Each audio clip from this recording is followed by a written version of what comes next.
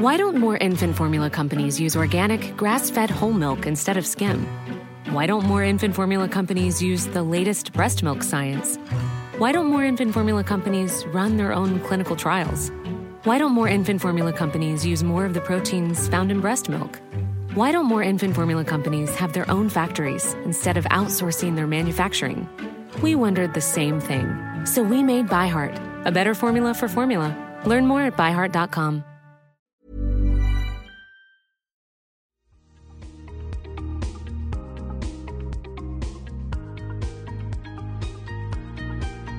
Unlocking your sleep potential, brought to you by cleanmybed.com. So welcome to another episode of our special series on sleep science and sleep health. And today we tackle a subject which doesn't get a lot of airtime, and that is the subject of menopause and its effect on sleep. And as usual, I have my co-host, Dr. Jill Warner, here in the studio with us.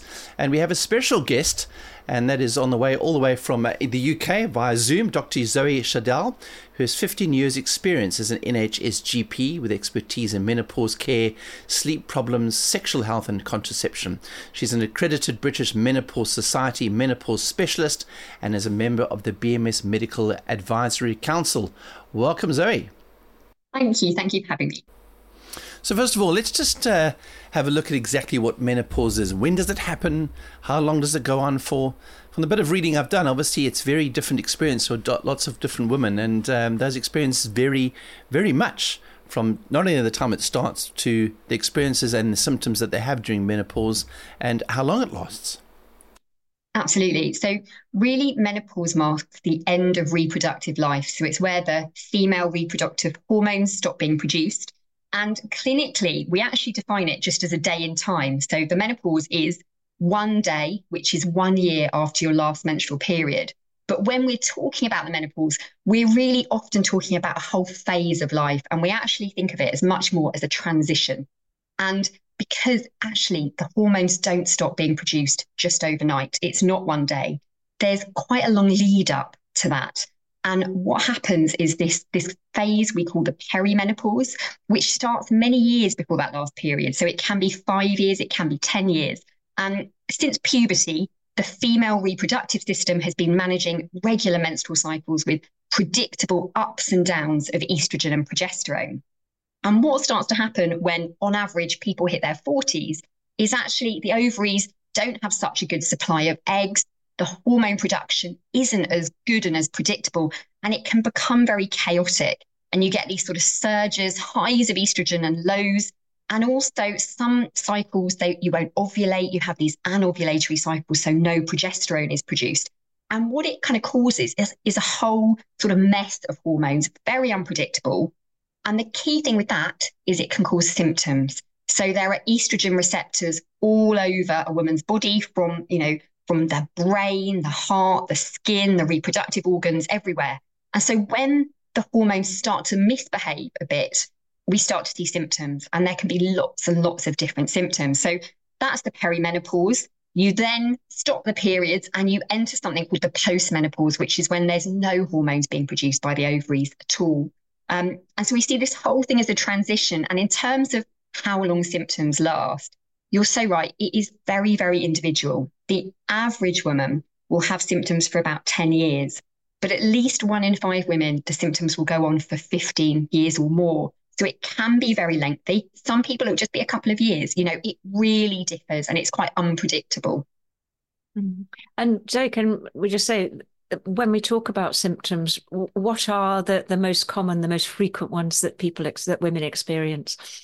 So we always, when we think menopause, we always think of the kind of temperature symptoms. So hot flashes and night sweats, these are very commonly associated. So 75% of women will experience these. And it's the body's, basically the thermostat has basically been a bit broken with the hormone changes. So the effect of losing estrogen on the hypothalamus means that out of nowhere, the blood vessels will just suddenly dilate, try and release lots of heat from the skin. Someone can turn quite red and also have quite a lot of sweating for no good reason at all. And this can happen frequently during the day, but also very importantly at nighttime. And you can have a similar process. leading to these kind of prolonged sweat at night as well that we call night sweat. So these are the really classic symptoms of menopause, but actually it's often other symptoms that impact women even more. So, because there are receptors everywhere, you can get symptoms like headaches, like heart palpitations, skin changes, changes to the menstrual cycle. And the brain is very affected by the varying levels of hormone. So the brain tends to like regular cycles or flat. And when you get these kind of chaotic hormones in the perimenopause, very commonly we'll see mood changes. So we have double the rates of depression in the menopause. We have an increased risk of developing anxiety symptoms. And also cognitive changes, so changes with the way people think and remember things. And I think these are very important, particularly in the workplace. Women can really struggle with this sort of condition they call brain fog. And this is the number one thing often women will say, this really makes work very, very difficult. And we know that about 1 in 10 women will actually leave work because of the symptoms of menopause. So a lot of the symptoms that you are describing there I'm sure a lot of women out there have experienced some of them. So Jill wanted to take the opportunity to talk to somebody who has gone through it. And here's her case study with Sadie.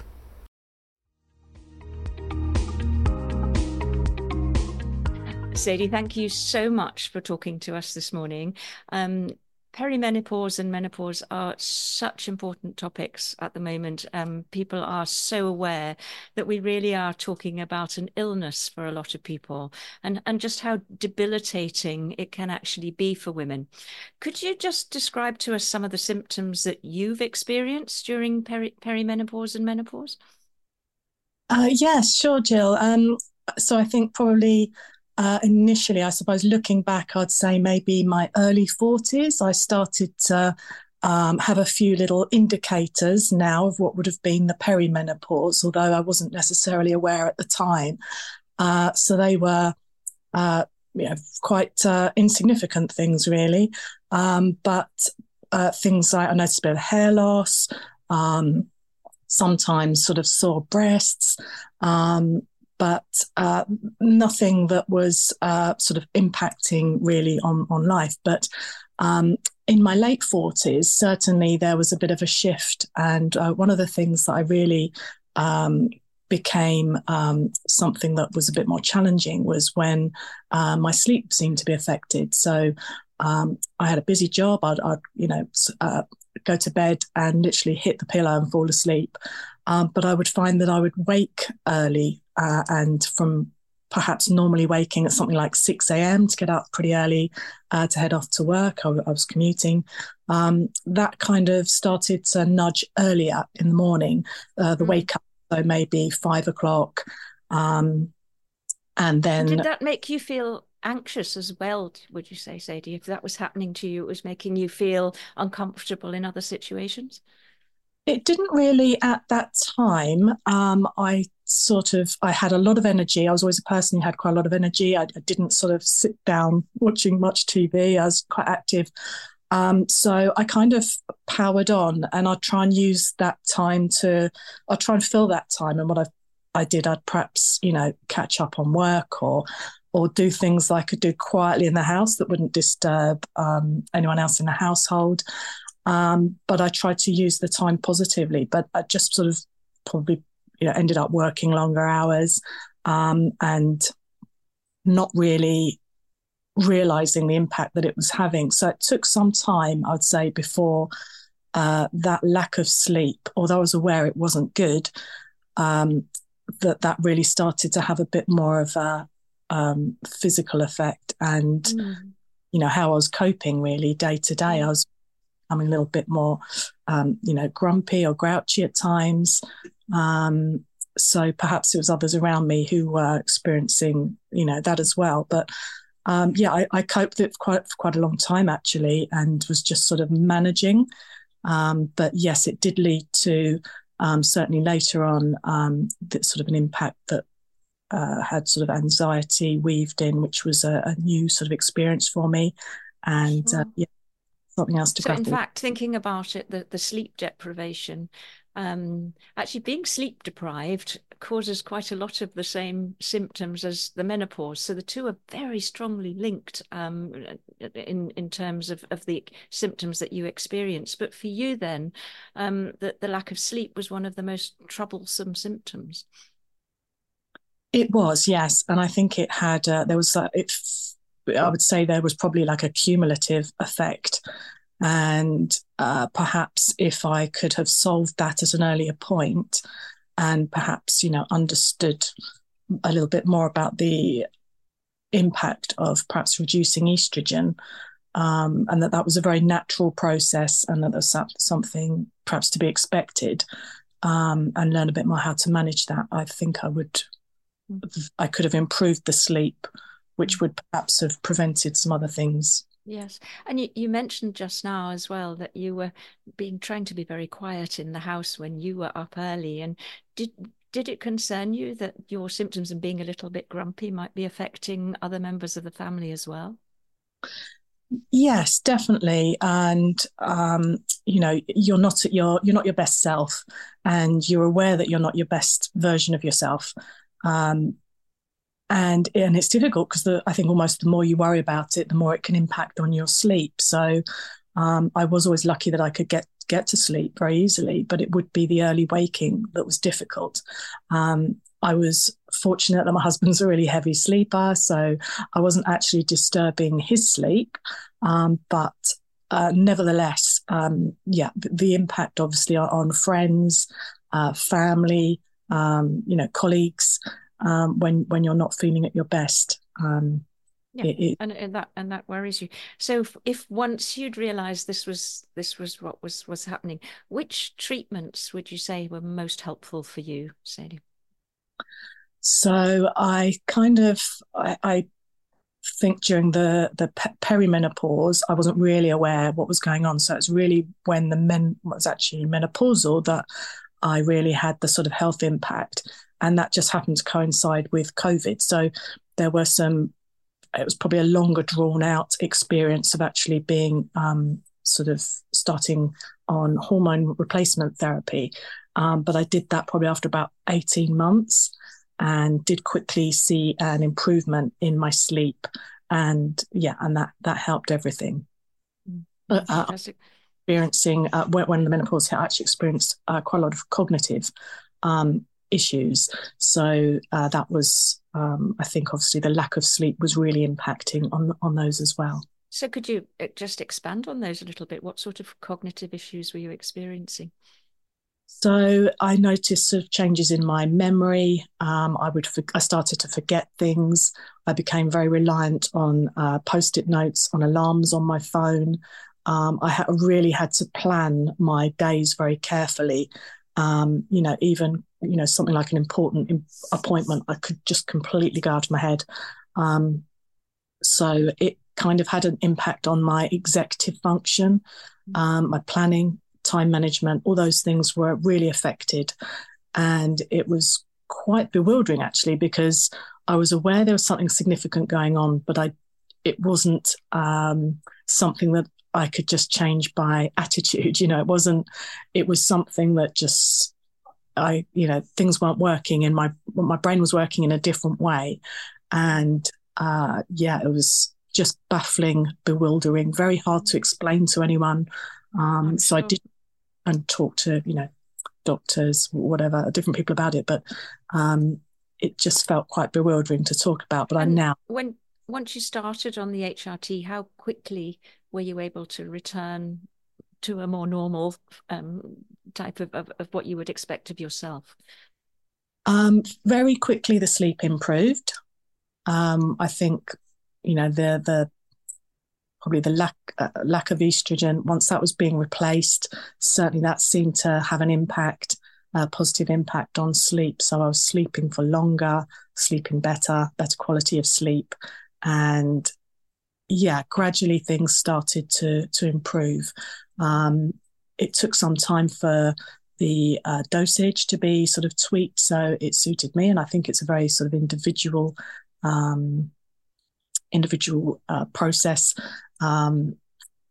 people can respond differently, and not everyone can take HRT, of course. So but that was really helpful for me. That was a turning point. It was, yes, absolutely.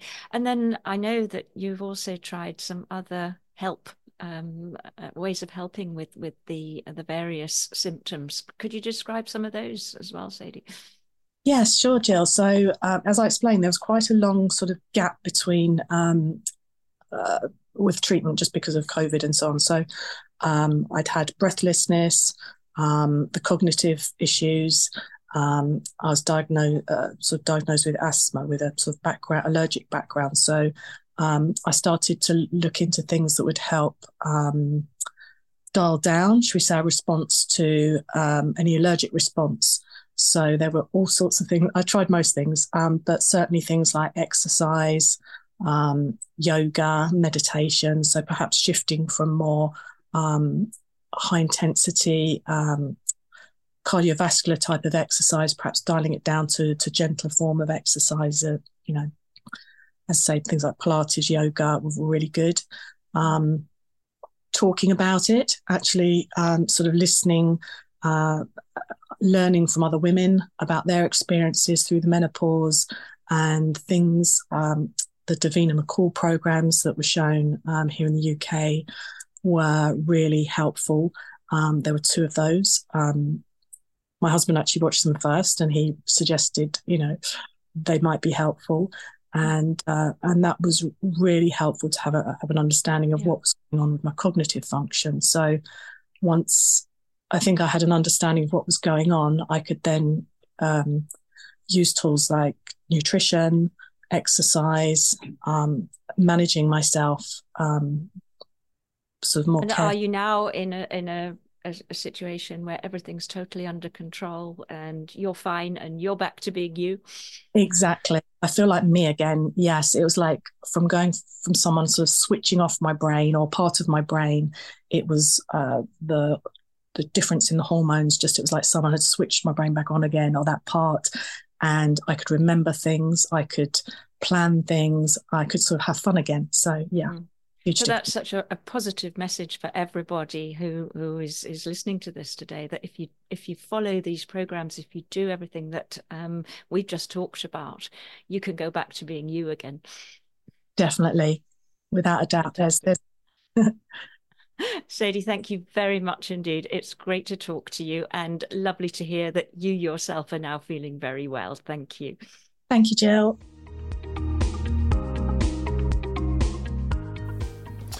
Well, thank you, Sadie, for sharing your experience, and lots to take in there. Of course, lots of mentions of the sleep aspect of menopause, amongst other things, and certainly sounds like she did struggle through that phase, but lots to take out. Very positive message in the end, but sleep being one of the main reasons why she was feeling pretty rotten for a couple of years.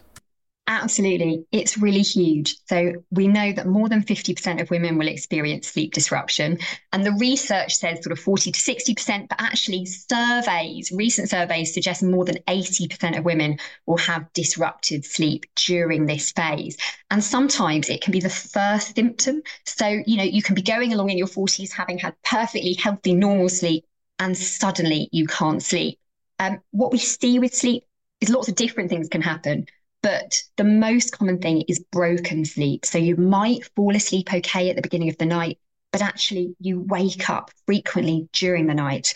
And it can be hot flushes, night sweats causing that. But sometimes it's just out of the blue and you don't know why. And it can be very difficult for people to know what's going on, particularly if they're not having other symptoms of the perimenopause or menopause at that time.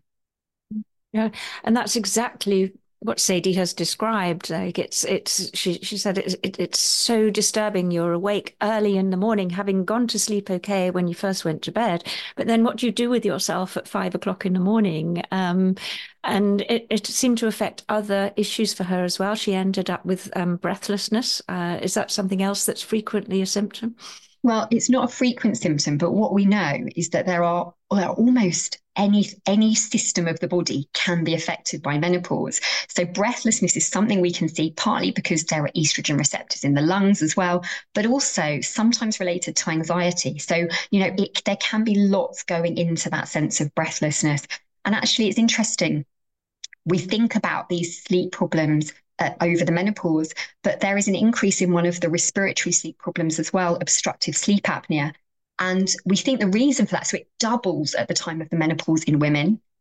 We think the reason is that part of the respiratory tone that we have, what helps us regulate our breathing overnight, is driven by the hormones. And when they drop, we're not so good at holding this kind of tone and keeping the airways open. There's lots of ways the respiratory system can be affected by low estrogen. But also, it can be night sweats, hot flushes causing it. But actually, sometimes women don't have any of those, or they don't actually have any anxiety or depression. It's just the hormone changes themselves that affect sleep. And we know if we monitor hormone levels over time, as estrogen falls and as follicle stimulating hormone goes up, which happens around the time of the menopause, we'll start to see less deep sleep, shorter duration of sleep, and just overall worse sleep quality. So even in the absence of any of those symptoms, sleep just seems to get worse.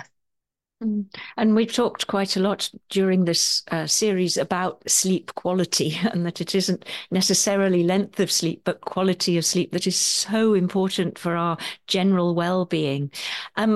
When people come to you, Zoe, and they say, this is what's happening, what do you advise them in terms of how to improve their sleep during this period? Yeah, you're so right. So that fragmented sleep is often the most hard to cope with. And I think it's that kind of frequent waking that can also really have an impact on the next day functioning. So what we see is so unfair for people experiencing the menopause. Not only are they dealing with, feeling a bit crappy in the daytime anyway, a bit depressed, a bit anxious, then poor sleep just makes all of that worse and also makes the cognitive function worse as well. So I think for me, sleep is the absolute key symptom to get on top of in menopause, because I think then it can help, has a knock-on effect helping other things. And I think the first thing to do is try and work out, what is it? So is there something obvious? So it will differ for people. It's a really individual experience. And is it obviously the hot flushes and night sweats? Is it obviously the anxiety that's creating that kind of sympathetic nervous system activation? And try and pinpoint it. We might not figure it out. It might just be the hormones causing havoc. And then think about how to treat those symptoms. So the most effective treatment is something like hormone replacement therapy or menopause hormone therapy.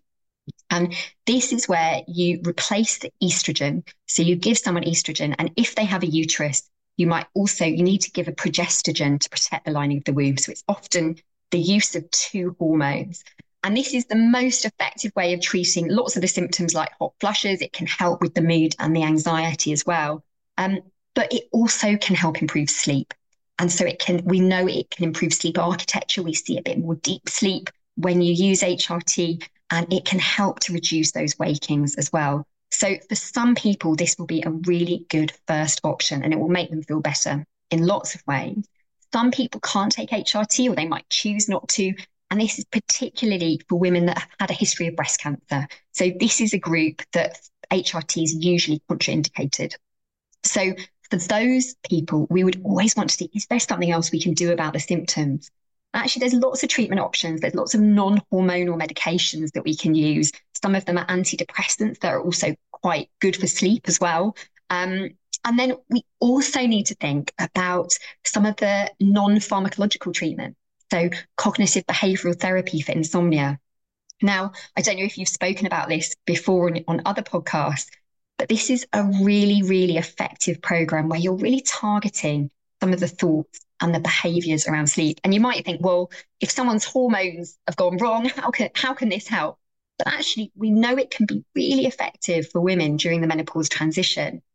And it's partly because although the hormone problems have started the sleep problem and they've triggered it, actually it can become an entrenched habit, partly due to the anxiety about sleeping and also some of the changes people make to their behaviors.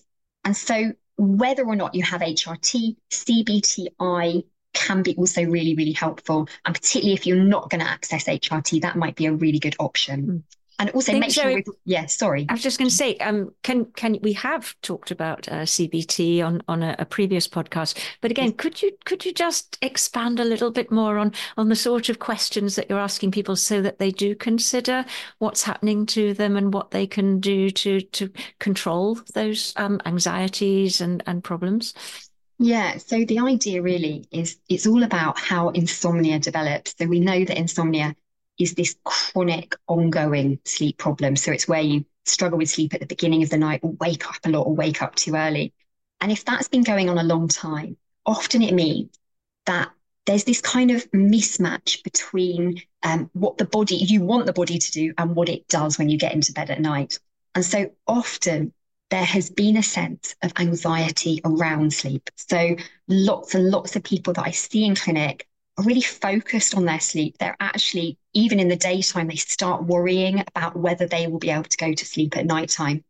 And as they lead up to bed, as they get more and more tired, they're absolutely exhausted. That sense of anxiety builds. And the moment they hit bed is where their mind starts racing. And, they feel absolutely exhausted, but they feel tired but wired in bed. And some CBT is a program. So you will have heard of CBT for things like anxiety and depression, but it's actually very specific and very practical when it's applied for insomnia. It's a slightly different version. So one of the focuses is on those cognitions, those thoughts, those anxieties, and how can we actually challenge those thoughts and actually almost replace them with something that doesn't create that same kind of activation in the nervous system. But I think the key and one of the most effective things is the behavioral technique. And what's often happened, and we see this a lot for women in menopause, is that although we don't get much sleep in bed, there's an awful long time spent in bed. So I see women, they're absolutely exhausted. This is incredibly busy time of life with so much going on. And they can't sleep and they're having terrible sleep. So they go to bed earlier and earlier. And in fact, have people getting into bed at 9, getting up at about 6:30. They're in bed for sort of 9-10 hours a night. But when you ask them how much they're asleep for 5 or 6 hours a night. So a lot of that time in bed is spent awake, often feeling quite anxious. And what this creates is this really unhealthy connection with bed and being awake. And we call this conditioned arousal. So you're almost training yourself to be awake overnight. And so some of the techniques in CBTI are to try and reduce that. So you have something called sleep or bedtime restriction, where you get someone to go to bed a bit later and wake up a bit earlier, and actually try and sort of squidge together the time and actually force them to have that sleep in that time, so they're not lying there for a really long time, creating this unhealthy habit. So there are other techniques like that, and I think they're very powerful. And that will often be advice I give to someone is, we really need to think about your early bedtime. I'm not sure it's actually helping you to get into bed so early and give yourself this huge sleep opportunity. And one of the things we've heard from quite a few of the people on the previous podcast is that a regular routine is incredibly important as far as your sleep pattern's concerned. Absolutely. And I think the key thing to kind of anchor that is the waking up time. So if you can do one thing, it's trying to get your waking up time as consistent as possible. And then the bedtime, regularity is important, but also when you choose to get into bed matters a lot. There really is so many people I see get into bed and then lie there for an hour waiting for sleep to come. And it's like, getting to the table when you're not hungry and just sitting there waiting to get some appetite. And we really don't want, regularity is important, but don't do it too early if you're not sleepy. Actually wait until you have that really good sleep drive that builds up throughout the day. And that gives the best chance. And the other treatment I've heard that potentially can be helpful is melatonin. Absolutely. So melatonin is a hormone that we produce ourselves from the pineal gland. And as we age, actually the pineal gland can get a bit calcified and sometimes the production is less. So melatonin is controversial, and actually there's not great data to say that it really helps that much with things like insomnia. It more helps with timing issues, so circadian rhythm disorder, things like that. But actually, when we're looking at an older population, melatonin is something to consider. Certainly in the UK, you can actually prescribe it. It's licensed for people over the age of 55, only for a short-term use. But if it's effective, then it can be very helpful, even in slightly longer term use. However, in my experience, that often isn't the underlying problem for women in menopause. So I tend to focus much more on the menopause symptoms first. Let's really try and get those under control. But melatonin can be a useful option. There are other prescribed options. There are things like sedating antihistamines and antidepressants. And again, all of them have got problems with them. There isn't a kind of perfect medication that will always work. But I think when people are struggling, you've got to keep an open mind and you've got to look at all the options out there and try and work with someone to find something that really, really helps. Mm-hmm. So we've talked about the pharmaceutical options and the CBT. Are there other lifestyle changes that can be helpful, Zoe? Yeah, I suppose just good sleep hygiene or sleep habits that I'm sure you've spoken about. So things like making sure your room is very dark, very quiet, have earplugs if they help you, that sort of thing. I think things very specific to menopause is also thinking about the temperature. So we know when we want to sleep, we have to drop our own core body temperature a little bit to get to sleep. And that should ideally remain lovely and low and stable throughout the night. So obviously that's where the hot flashes and night sweats are very problematic. But actually just really being conscious of that temperature issue, making sure your room is nice and cool, perhaps having a hot bath or shower before you go to bed to allow that release of heat from your skin and drop the core body temperature a bit can help. Some people who are experiencing hot flashes and night sweats have shown me, actually, they've taught me in clinic a clever hack, which is you can buy these cooling pads for bed. And I've had a number of patients who really swear by these sort of chilly pads that they put in their bed and help them to cool temperature. And apparently it's much cheaper if you buy them from the pet aisle rather than the menopause product aisle. So you can buy a cooling pad for your dog and actually use it in your bed. But things like that can be helpful. I think also the things you take in the day. So we always talk about caffeine, but caffeine can also make menopause symptoms worse. So I've had plenty of women with palpitations and headaches that they really improve if we can reduce that caffeine use and keep that to the early hours. And unfortunately, metabolism changes in menopause and alcohol can become much more hard to tolerate as well. So avoiding those things as well. Exercise. So this is a phase of life that we see people's activity drop. So it's partly, I think, just life stresses, pressures, getting a bit older. And I think it's also partly the symptoms of the menopause just make everything a bit harder for people.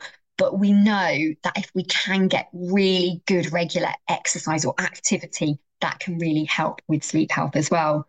And then I would always say regularity. So exactly as you said earlier, Jill, the timings, make sure you're having regular waking up times and often not too early a bedtime.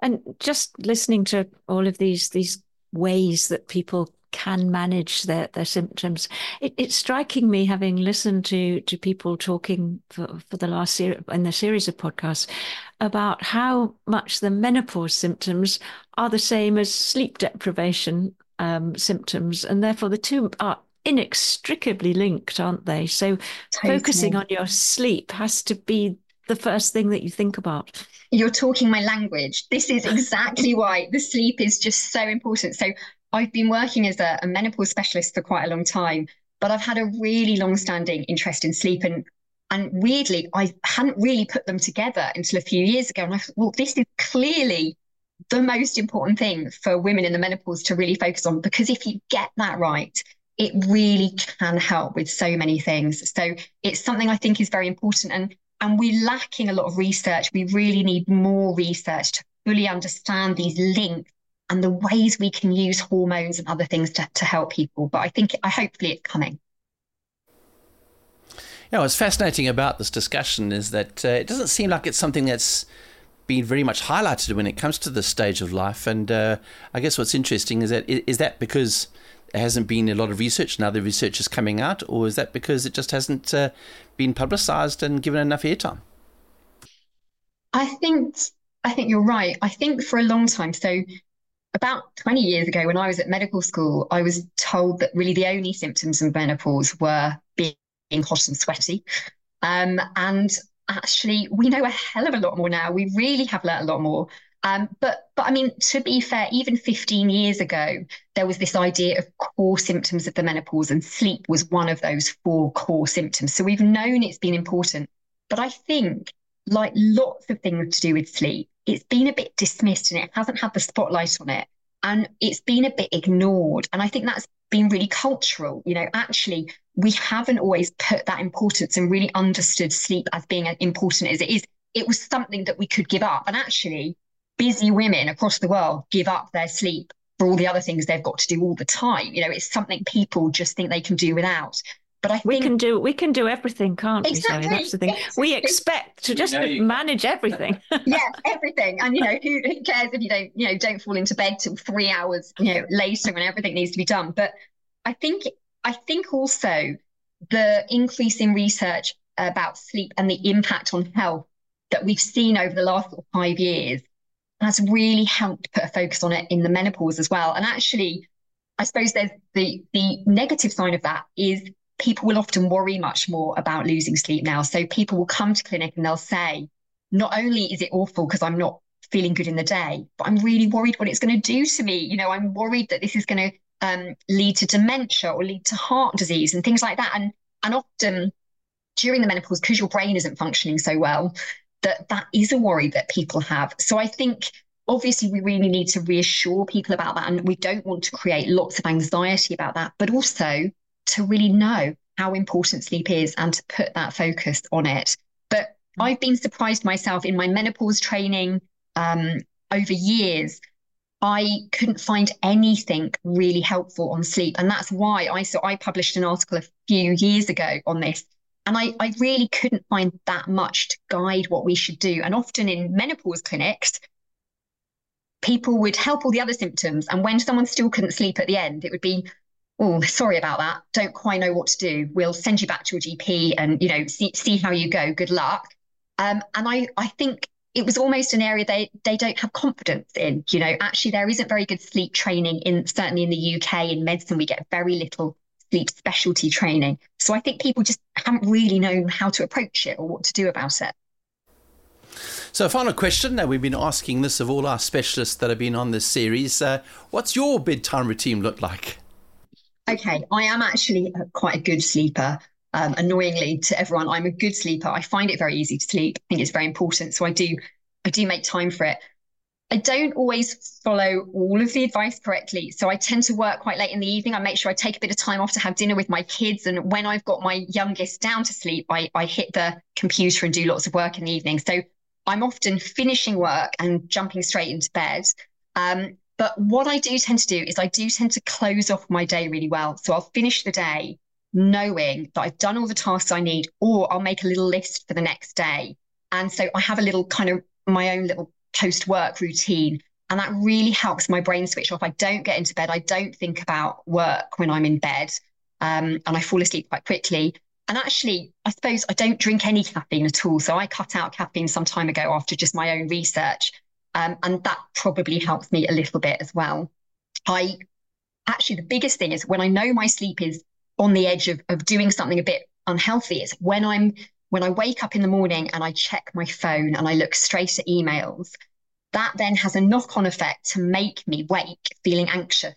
So when I'm being good, I never look at my phone first thing in the morning. I don't check my emails. I'll always make sure I've got up, I've gone and had a drink and done other things before I will have a look.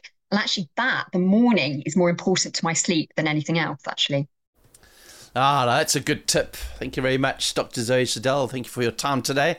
And thank you to my co-host, Dr. Jill Warner, who's been such a brilliant asker of good questions throughout the series. And for now, it's goodbye.